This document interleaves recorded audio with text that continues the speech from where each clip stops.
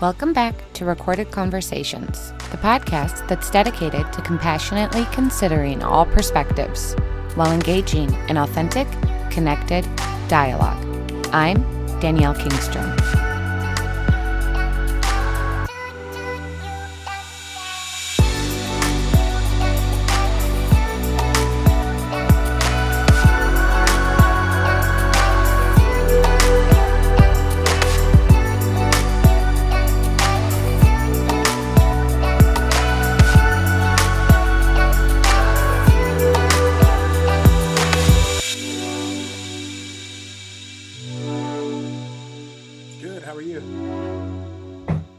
Good. Thank you so much for joining me. I'm so excited for this.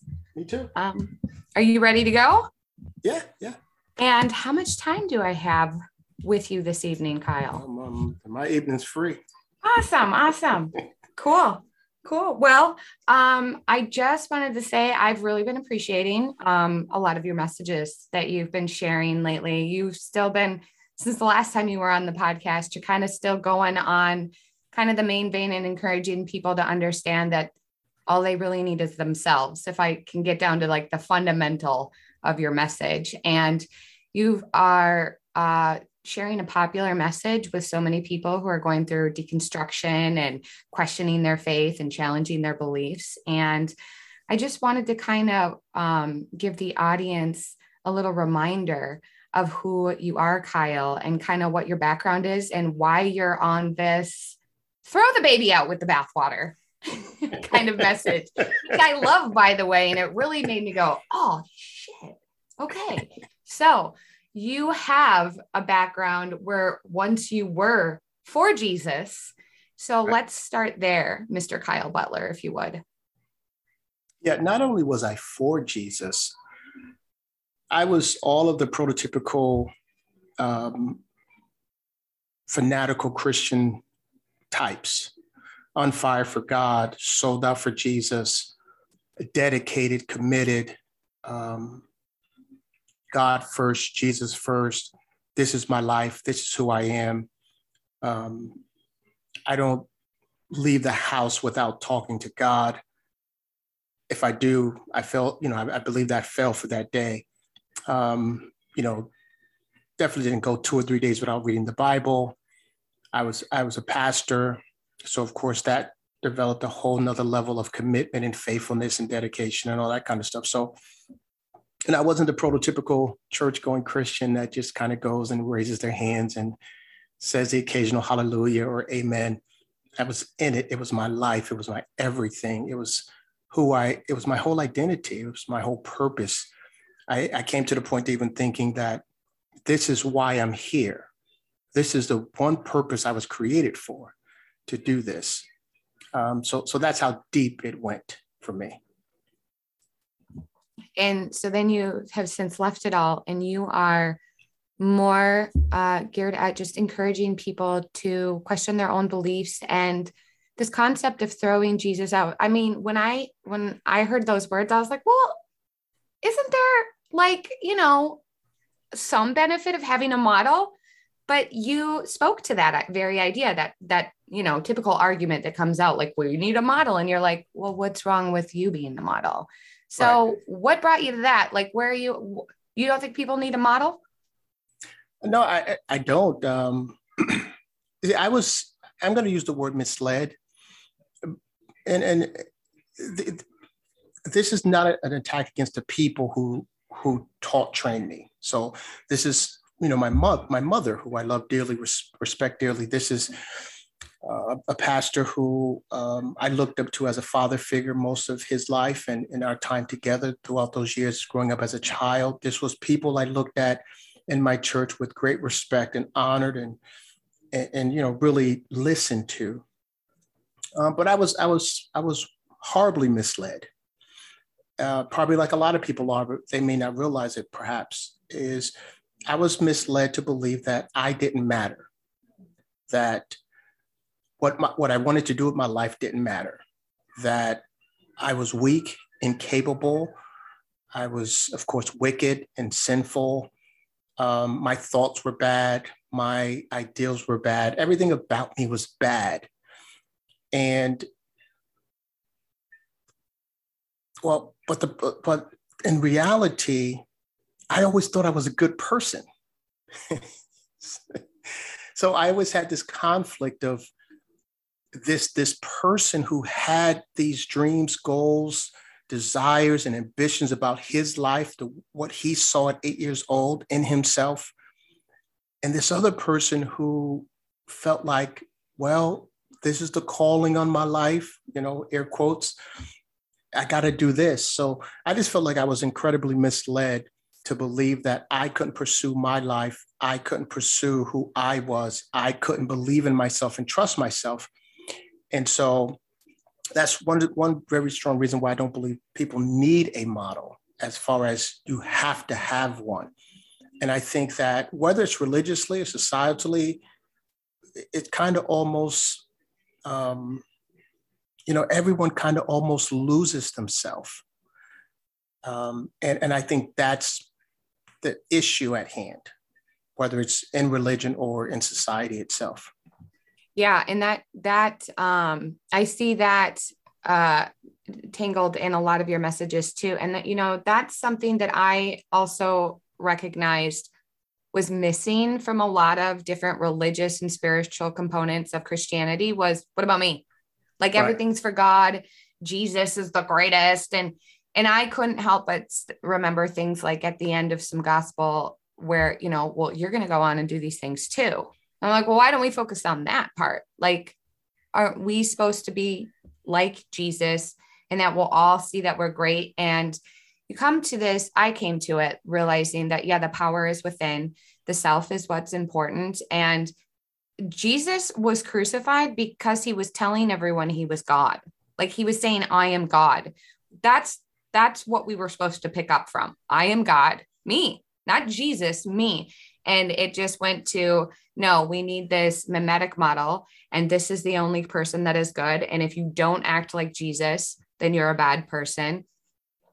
And now what I see happening, and this is kind of a little segue just to some current issues, because it picks on this idea, is we also need our politicians and our elected officials and our MSM commentators to also model Jesus and be like Jesus.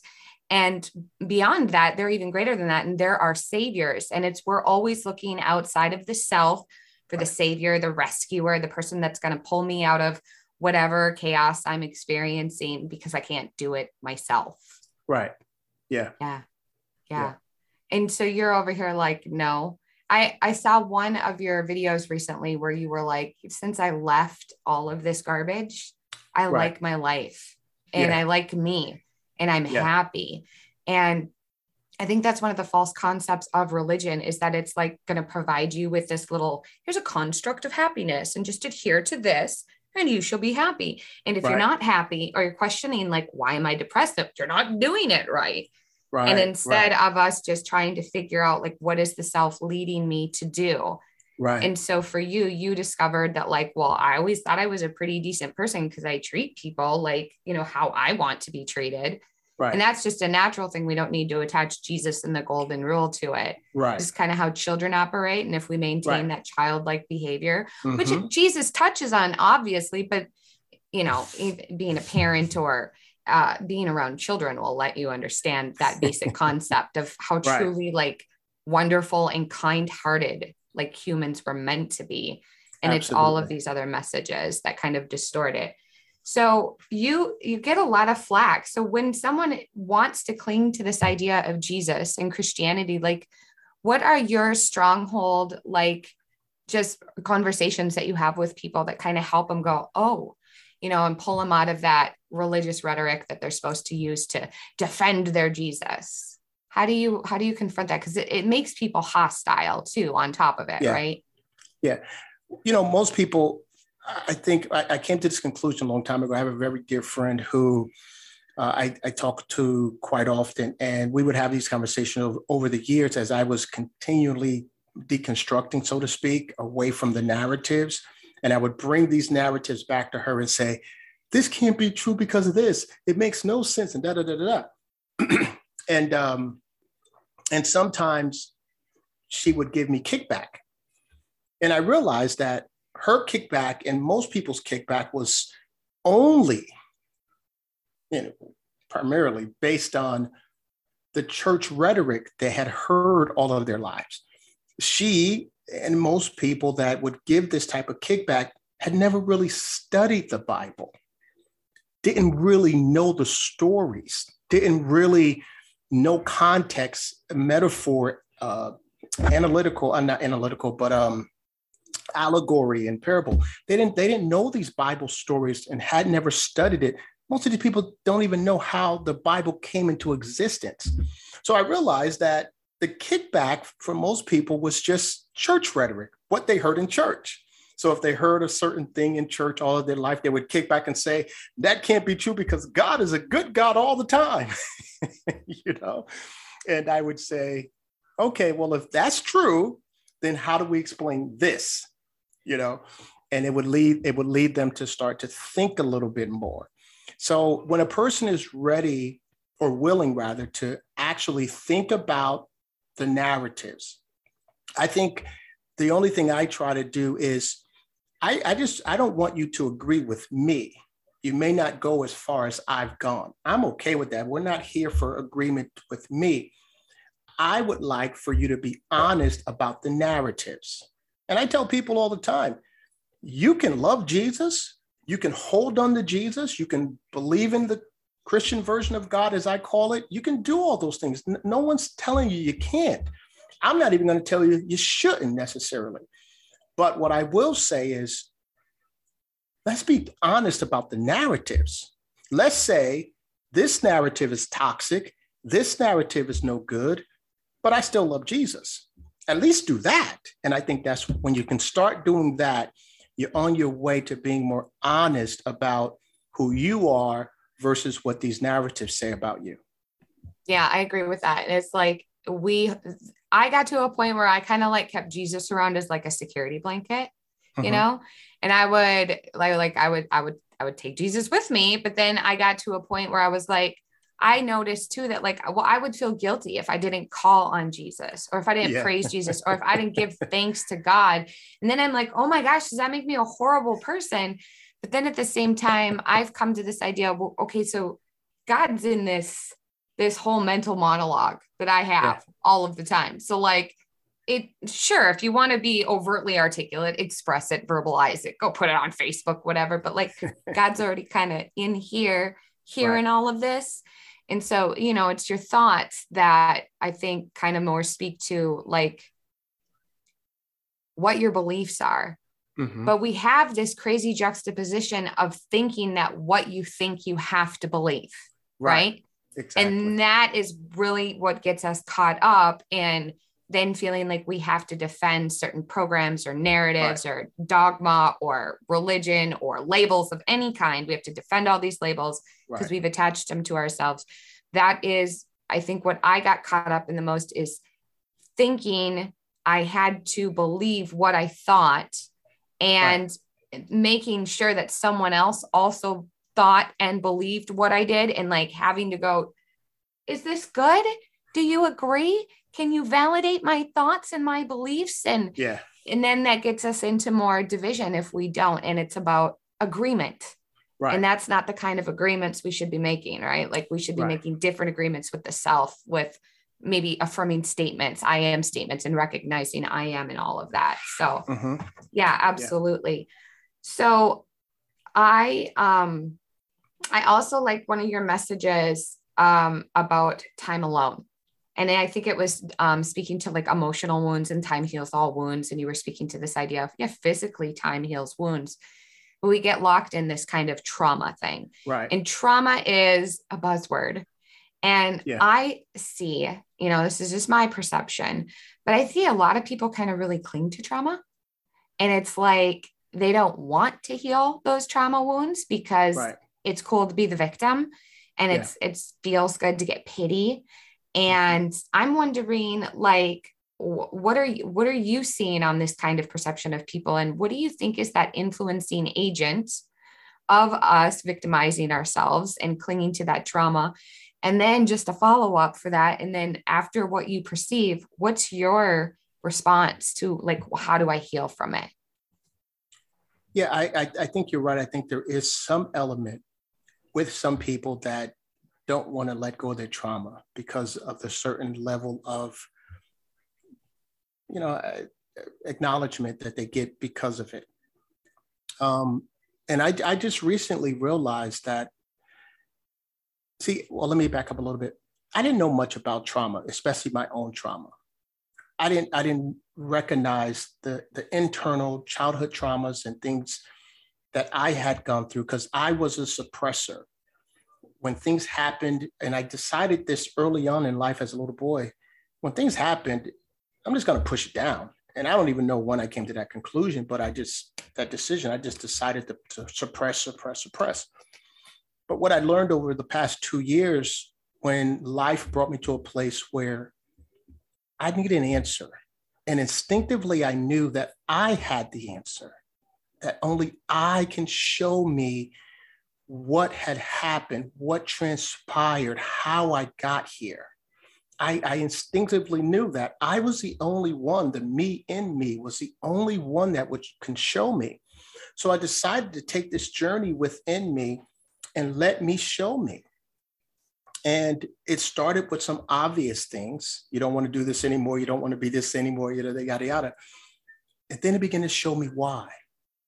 And it revealed a trauma after a trauma after a trauma after a trauma. And as all these were coming up, here comes the pain with it.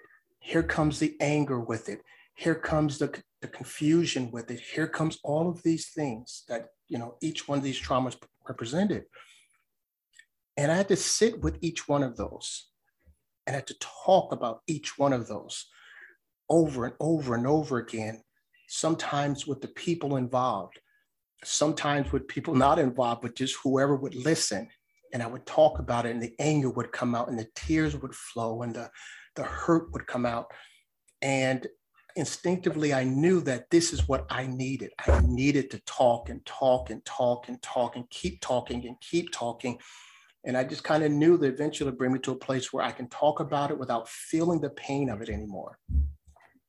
So as those things started happening, I started understanding this whole trauma thing.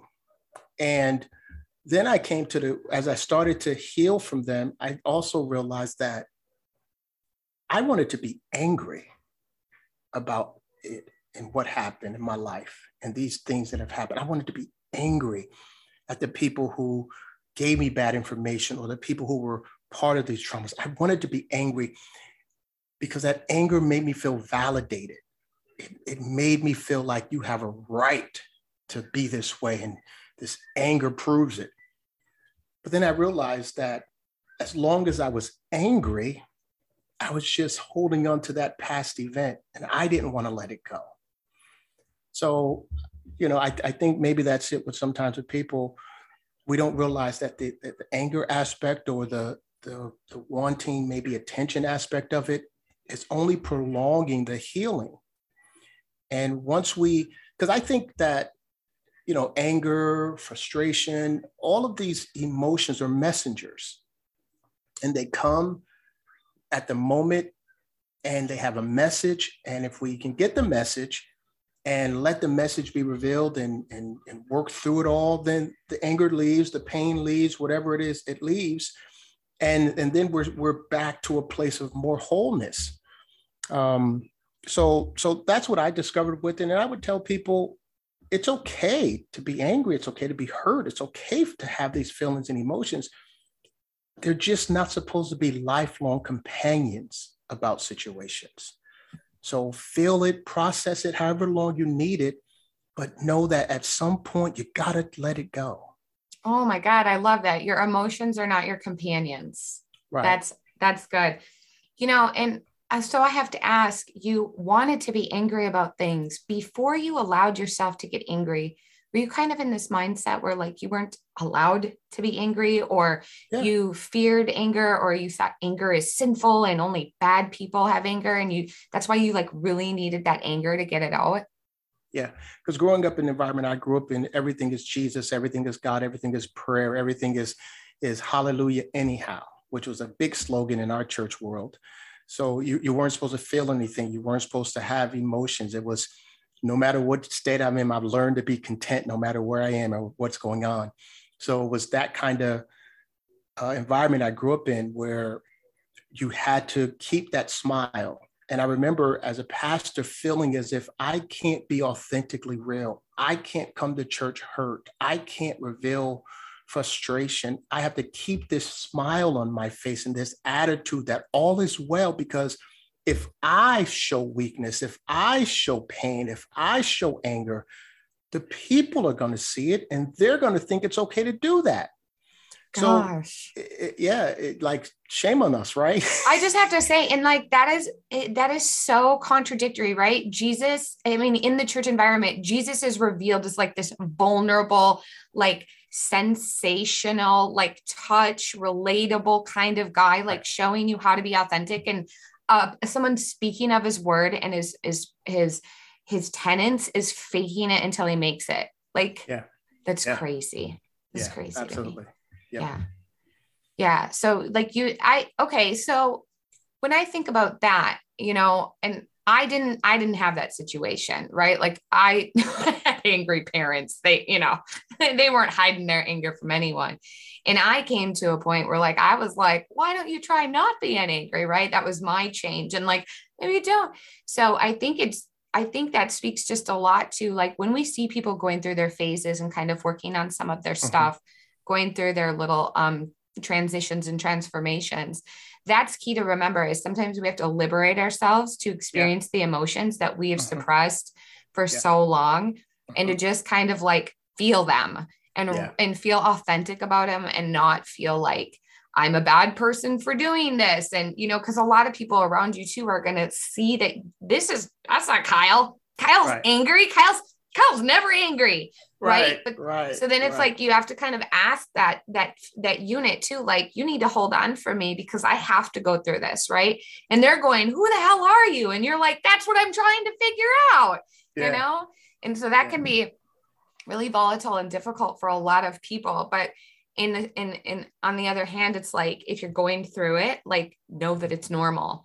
And like, that's a good thing for you to do. But like you said, to just not make that your companion, don't get too comfortable in it. Right. Don't make your trauma your identity. Right. Yes. And I think everyone has trauma of some kind. And I know I saw something once, and maybe it triggered me at the time because I just thought it was an insensitive comment coming from a pastor.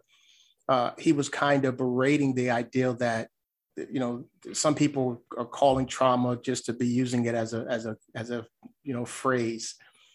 And I said, I just think that that's very insensitive of you to say that, because you can't you can't determine what is trauma to another person, And I think that, that's where he was just incredibly insensitive about the word. Maybe he's never experienced trauma or hasn't realized the traumas inside of him. And he just gets, frustrated thinking that everyone is not hallelujah anyhow. And that's a typical church response to pain, depression, and all those real elements that people are really, really dealing with on a daily basis, even Christians. I thought it was I was always incredibly confused when I would learn of pastors who would commit suicide. And I would think, how could they? They have the Holy Ghost. They have the Holy Spirit. How could they do that?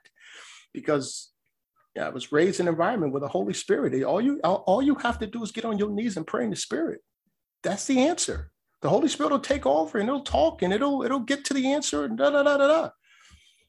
And I would be confused as to how they could do that. But you suppress and suppress and suppress and suppress, and they don't go anywhere. They don't disappear. They're still there.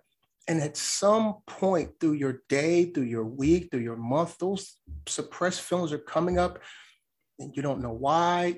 You go through these moments of depression. I had done this throughout most of my adult life. I had these moments. I just thought I was blah. I just called I'm having a blah moment, but it was actually depression. I was a depressed being, smiling all the time, positive all the time, happy all the time on the outside, but inside there was a great deal of depression. And it was through the last 2 years that I recognized it, and realized that I need to deal with this because I don't want to live the rest of my life like this, dipping out of life, secluding myself, not wanting to be involved in things. So that's another reason why I came to the place where I am with my departure from even the dependence on Jesus, because I had Jesus to this fullest extent that I believe a person can have a Jesus, my dependency on Jesus, my dependency on God. And I realized that did nothing for me as far as helping me heal from the inside. I had that all those years, but still had a heavy dose of depression. So my thing was, well, Jesus, if you were there all that time, why weren't you helping me? And so I realized that, it was my job to do it. And I rolled up my sleeves and went to work.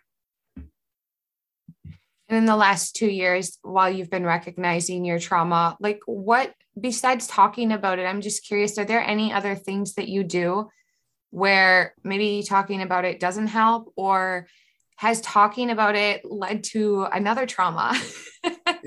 So just curious, like what are some of your other processes for healing from trauma? Well, I've always been a very, very deep thinker, even though through my religious experience, I suppressed that part of my ability to think things through, really think about things. Things had to make sense to me. And I would think about it until it made sense. If it didn't make sense, then I would have even more questions. But what I started doing was I do a lot of talking, but I also just set myself time to think about things. And as I was thinking about it, I would see them as they were at those moments. My father, the man that raised me, I hated him most of our time together. There was a pure hatred as I got older, because I couldn't understand why he seemed to hate me, the way he disciplined me, the way he dealt with me, and I know things are different today than it was then, but when I got spanked by him, he beat me as if he hated me. And I didn't understand that. It's really hard for a little boy who inside will do anything for the approval of this man he believes is his father. And, realizes that, at least to himself, maybe I'm the issue here. I must be the issue. I must be so bad that he has to do these things to me. And so, when I started thinking through those things, that was a big part of the trauma, the self-hatred that developed from those things. And as I thought more about it, and as I began to see those inside come to life, and it pointed to, this is why you hate yourself so much, because of this and this. And I thought I saw those things as I was thinking about them. And then the pain, it was tremendous pain, would just flood out. And I was crying more over the last 2 years. I've cried my whole life. I had to pull back from interviews and shows and things because I would turn into a sobbing mess in the middle of a show, But it was authentic and it was sincere. And I knew if I needed to cry, I was going to cry. Because I just felt like the tears flow when they need to, right? Yeah, I needed to do. Yeah. So it was a lot of talking, it was a lot of thinking, and it was a lot of I didn't do a lot of. I did have a few people that I felt instinctively kind of led to, and they would offer key wisdom in those moments. And so it was a lot of that. It was a lot of talking and a lot of thinking, and because that's how I always process things through the thought world. It sounds like you're a mental meditator. I'm familiar with many people who do that. My husband is a mental meditator. I'm like, let's go outside, let's get in yogi position and let's at the sun. And he's like, I'll think about it. You go do that. I'm going to think and you go yoga. No, that's cool. Everybody has their own way. And I think that's great. Because that's interesting. I recently just read an article about someone who, he decided one day randomly he was going to go take a walk. Uh-huh. And it was during his lunch break, because all of a sudden he noticed, what a lovely day. Oh, and there's this park here. I've never noticed it. So he took a walk. 20 minutes goes by. He starts to realize he's lost. He doesn't know where he is. And he's like, whatever. And he keeps going. And he said he kept hearing a voice talking in his head. And throughout the duration, he's on this hike for 2-3 hours. He said he finally realized it was my own voice. It was my thoughts. I couldn't remember the last time I had heard my own thoughts. Wow. And I was like, oh my goodness. No, here's the thing. This is common for people, right? Like one of my closest friends, I joked with him. I said, when's the last time you sat and listened to your thoughts? He's like, I think it's been 3 years. And I'm like, wow. Do you think that might be one of the problems, right? Because he's just going through different issues in his life. And I'm like, maybe you have to slow down and stop doing so much. But we are on this robotic grind, right? As a society. And even good Christians, right? They praise and defend hard work and capitalism and commerce and consumption, and good Christians do this. And I'm like, it has us running all around like little rats in a race. And I kind of don't even think Jesus was trying to teach us to do that. Jesus was like, I took 40 days, y'all, follow me. Where's our 40 days, right? Like, or even 40 hours, something that I recommend to my clients is 40 minutes. You better give yourself 40 minutes a week. I know people can't give themselves that much every day. Then give yourself 40 minutes. Your goal is 40 days, right? Your goal should be 40 days. And I mean, that's my goal. And I've got kids and everything, but rest and respite and stillness and solace, right? Mm-hmm. And solitude and being in our thoughts. And people are scared of that. They're petrified. I don't want to think. Mm-hmm.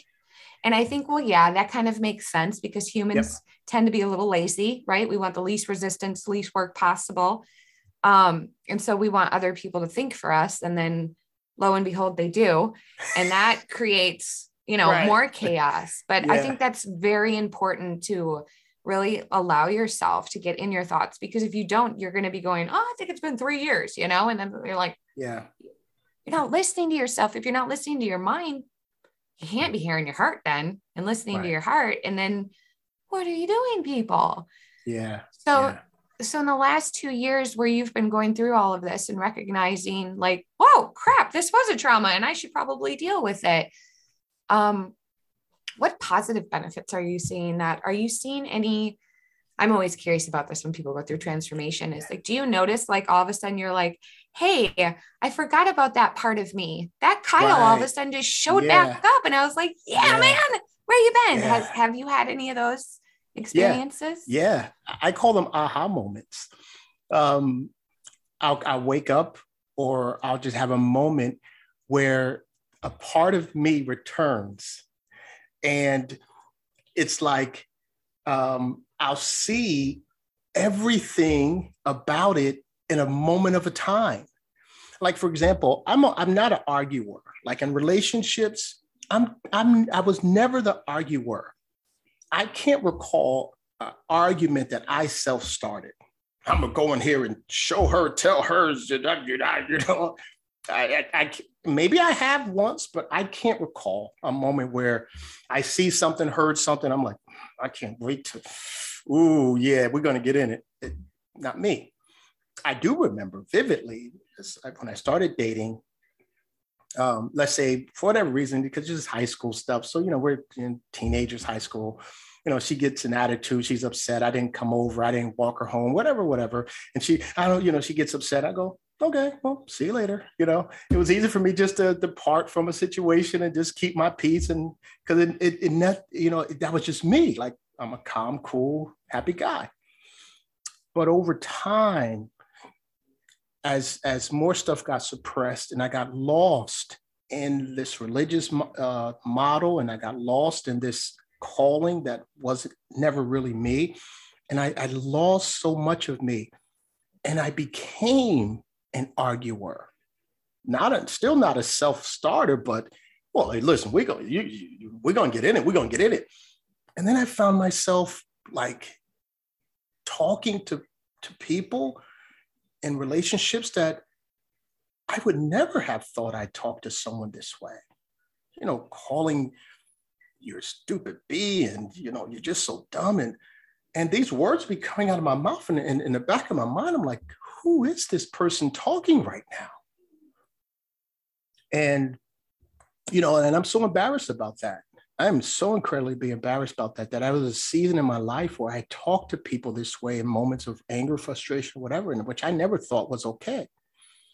And I remember one day about, 6 months ago, it's like I woke up and said, I'm back. That non-argumentative person is back. And it felt so natural. It felt so right. It felt so easy. It felt like, yeah, I'm never doing that again. Because I had rediscovered that part of me. And so it was things like, that's just one example, but it's been things like that. I reference a lot this 8-year-old boy, because it was at 8 years old that I saw my whole life, everything I wanted to be, everything I wanted to do, everything who I was, everything about me.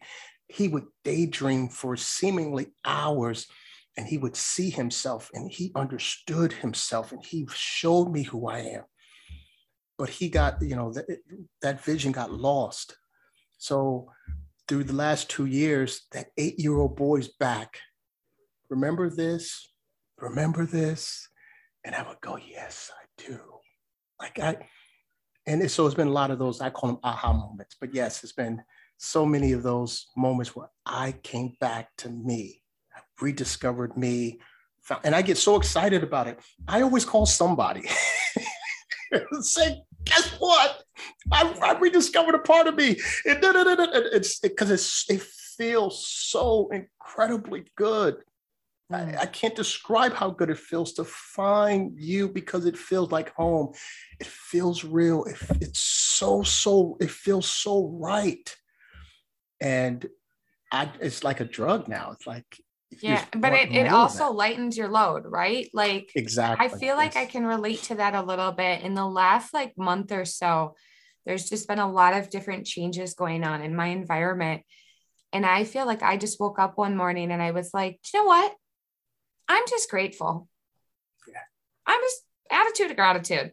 I'm done. I don't want to complain. I don't want to be angry. I don't want to be reactive. And it's been 3.5 weeks now. And I've been waking up every morning and I'm just grateful. Right. And I go to bed every night just grateful. And I just think, the world is what I see it as. And I just declared I'm seeing it as great. And fuck everything else. I don't, because there are so many vicious, looming, and targeted and hostile and aggressive, frequency of fear advertisements everywhere.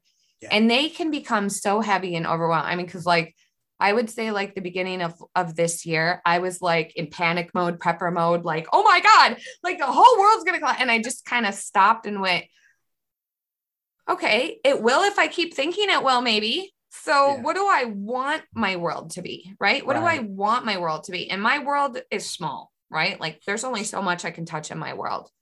But I feel like sometimes we wake up with that switch, right? And it's you step into another layer of who you are because you were willing to remove that stupid label that was clogging you up and keeping you from flowing.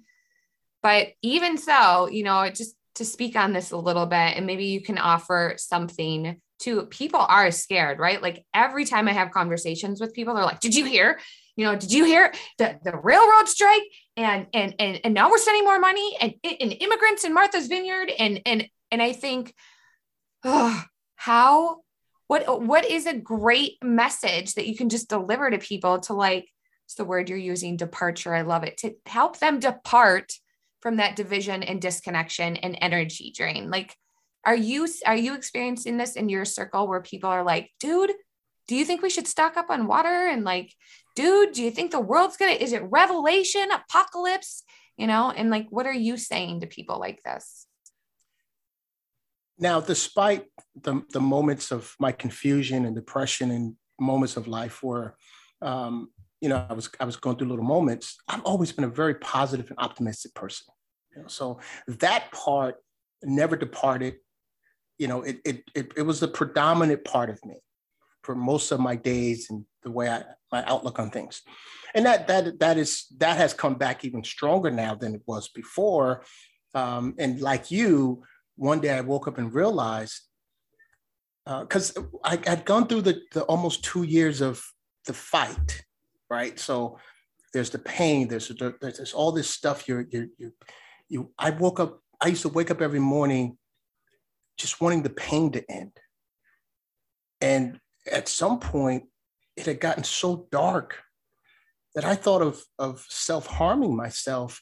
And I never thought I would even consider such a thing. But the pain was so intense. I just wanted the pain to end. And I can understand now, I can fully understand and empathize with anyone who feels that way or has, because you just want the pain to stop. And it seems as if there's nothing that's going to make this pain go away.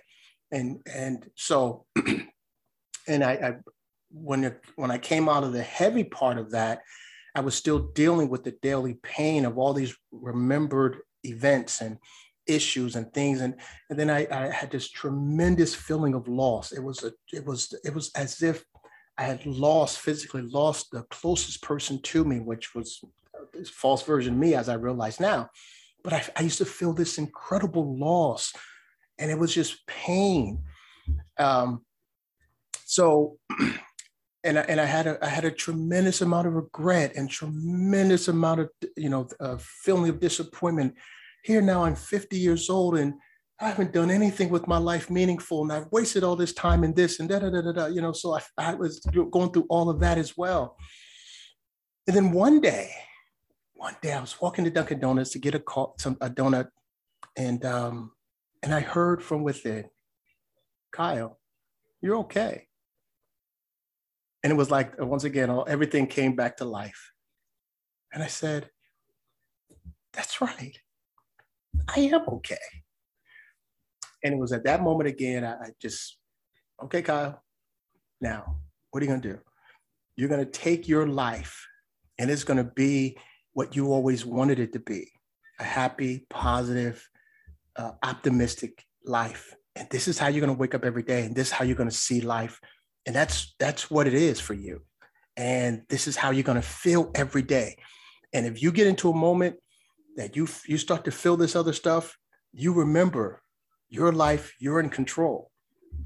And so I don't really see a lot of the negativity and the fear, because I never really saw it, actually. I never really saw it. And there was, I'm sure, because I'm very nonchalant, and I'm very like, yeah, well, we'll see what happens if it happens kind of person, too. But right now, especially, my sister told me something about the possible railroad strike. I didn't even know that was a possibility. She goes, everything is so high, and things might go up because of the railroad thing. And I was like, oh, I didn't even know that was going on right now. Okay. Okay, so there you go. Kyle is not, you're probably not getting the crap I get. Let's put it that way. Yeah, but yeah, and okay. I'm not connected. So yeah, can I back it? You're 50. I would have never put you over 40. I would have put you at 35. So wow, you look great, buddy. It's the black don't crack thing. You look good. Could be happiness and positivity. That's what they say. Too. Well, you know what? Joking aside. I don't know if you're Facebook friends with Dawn Shell, but she lives here in Jersey, and we had been wanting to connect for a while. And we just would say, okay, yeah, we're going to connect because we enjoyed each other's messages. And so we finally had a chance to meet last year. It was around October or so last year. And we met at a Starbucks to just, have a formal conversation. And, we talked about trauma. There's a lot of stuff we're talking about right now, deconstruction, trauma and healing and things like that. And, she's on that side of it as well. She's a lot like you in that profession with helping people, get through stuff in life and see, all that kind of stuff. And so I thought, it was a pretty good conversation. We had about 2 hours. And then we met up again this past June. And the first meeting, I was there before she was. The second one, she was there before I was. So she's outside and I'm walking to the Starbucks. And when she sees me, I notice tears start filling up in her eyes. And I'm like, oh, what's going on? And she goes, oh my God, you look so much better. And, I had this huge smile on my face. She saw the difference and I guess the weight of everything I was going through, the darkness I was going through, I guess it showed. It does. And she just looked at me and stared at me for several moments of, you look so much better. And I said, hell, I feel much better. Yeah. No, there's a lot to that, and, you contemplating self-harm. I'm sorry you got so dark. That's sad. My son tried to kill himself this past March. He took a knife to his wrists and to his neck, and his girlfriend found him, and his dad was on the scene, and he survived. He was so close to death. And I joked with him. I said, God didn't want you yet. You're not done, but that is a place where too many men are falling. Sorry, I'm getting emotional. I have not spoken about my son's suicide publicly at all. And I feel that because I remember what it's like. There's a darkness. Yeah. And his was from heartbreak, right? He was going through heartbreak. And I remember being there, but I fortunately had a couple of backstops, right? I thought about suicide, but I had kids. And so I think I got lucky in that, and my son didn't, but it's such a darkness that takes hold of more men than women, especially in our country. And just to kind of speak on that topic in that vein, to just like for listeners out there, it's understandable why you want to go that low and why you just want to end it. But like, please know, like, if you need to call me, right? Like, like that was the thing. I was like, I talk to my son all the time. Why didn't he call me? And I realized that people don't want to be a burden, but I would rather be there for every single person who's feeling dark and low than for them to go through that. But I really appreciate you being vulnerable and sharing that, because that's a real part that a lot of people don't like to talk about because they think you're crazy, right? Only crazy people would try and end their lives. But I think you're crazy to not consider it, because this life can get heavy and bleak, and that's an option. But, there is the grace in God or creator. Sometimes that does talk us out of that. And so that's right. Like, I think a benefit if you come out of bad religion, right? I think there's some, and you probably find this too, right? There's still some foundational, values that you have that maybe were derivative of your Christian influence, but like, you can tear all that away and see, maybe that was just like a divine human, protocol for us. Right. Mm-hmm. And that there is a reason for us to be here. And there is that grace of God that wants us to, God is for us in this world, even though the world is not. Yeah. And so, all of that. We just had a little emotional moment there. Let's wipe our tears. Check the mascara. I feel like Kim Kardashian. I don't want to cry.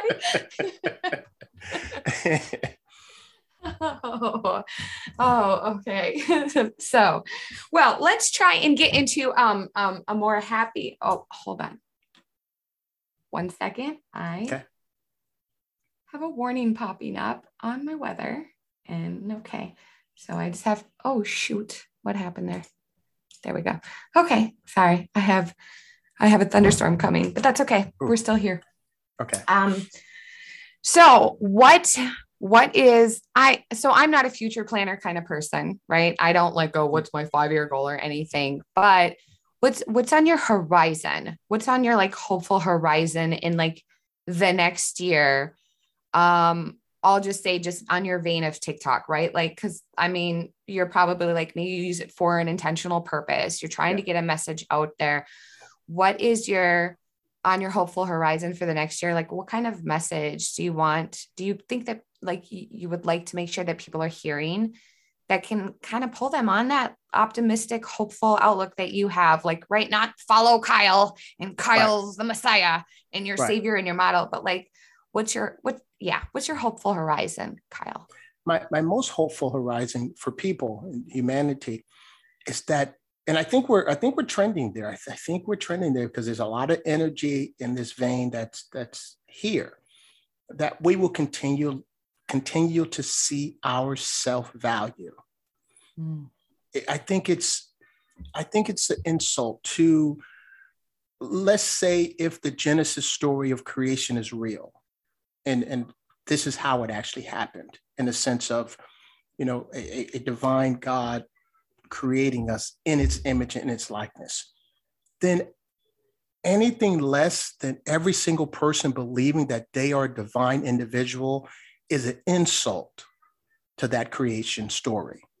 It is a direct insult to that creation story, which is another reason why I believe the Jesus narrative as it exists in today's Christian version is an insult to that story as well. Because if I came here as a created being in the image and likeness of the divine creator, then why do I need a Jesus to make me holy, make me righteous, make me whatever? I mean, I came here this way. So I think that's where this version of Jesus is so distorted, because it slaps in the face our very beginning and our very value and our very origin and our very being as who we are and what we're capable of and what we can do. And like you talked about, the children that come out just instinctively knowing how to be good and do good things and and everything else is learned. All of it is learned. Everything after I love is learned. So yes, everything is learned after I love. Crap, I just forgot my thought. I was going to jump in on something. Darn it. Why did I do that? I interrupted my thought. It'll come to me. No, it won't. Crap, Kyle, you just said something really great and I wanted to speak to it, but darn it. We came here. Thank you. That was it. No, because it was something I was just talking about with my kids at dinner, right? Because my kids are like, who are you interviewing? And so I told them, and my son saw some of my notes, my older son. He saw some of the notes I had written down with your name on it, right, for the podcast. He's like, oh, yeah, throw the baby out with the bathwater. That guy? Is that who you're interviewing? I saw your notes. And I said, yeah. And he's like, so, yeah, I agree with all that. He said, for me, he says, why do people want to convince you that you're not enough? Like, religion says your existence is enough. And I'm like, exactly. The very fact that I am here is a miracle when you consider the sperm competition to create this being, right? To create you. Yeah. And it is a miracle to be here. And we are validated by our existence. Yep. Period. End of story. I am. That's it. Yep. You need nothing else, right? Just you are. And the lies of society, the lies of the constructs, the lies of the labels and the sex and all the divisions, right? You're not enough unless you're not enough without this. You need to do this. You're not enough unless you do this and allege to this and pledge to this. And we're enough. I am enough. I am enough as I am. And why that can't just be, genuinely accepted. Children get it, right? Going back to children, like, with my kids, I'll be like, you're so creative. I know I am, Yeah. They know. And it's like, well, we stop doing that, don't we? We're just like, oh, am I? No, I'm not. Yes, I am. But I've also kind of curated that whole affirmative I am approach in my household, right? Like, good. If I hear someone say like, I am tired, even, I'm like, do you want to be tired? Don't say I'm tired. Say I am waking up, right? Or something, flip it. Yeah. Invert it so that like what you're saying affirms who you are. It doesn't like take away from who you are. It doesn't diminish who you are. That's really good. Yeah. Yeah. Oh, good stuff, Kyle. This has been good. I am so glad that you took my invitation and you spent this time with me. I really appreciated it, but I am going to let you go to be courteous of your time. Okay. And oh God, really, thank you. And the whole like emotional sharing really meant a lot to me. So thank you for that.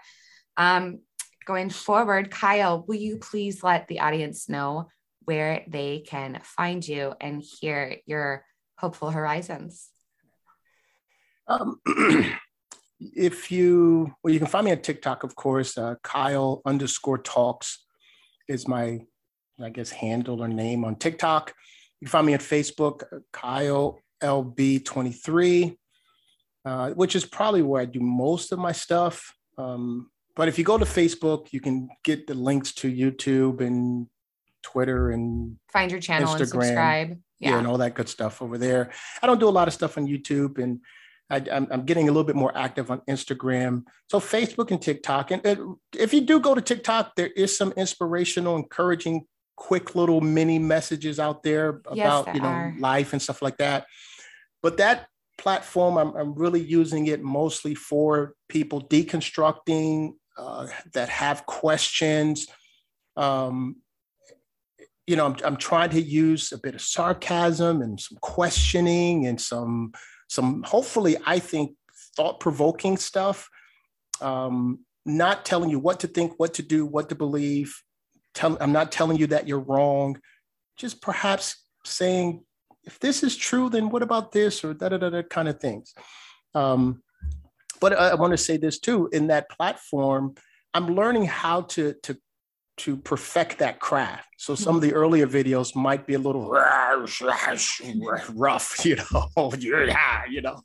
but I'm learning how to perfect that craft because I wasn't used to doing the videos, that way. I would generally just type something out and it seemed to work better on that side.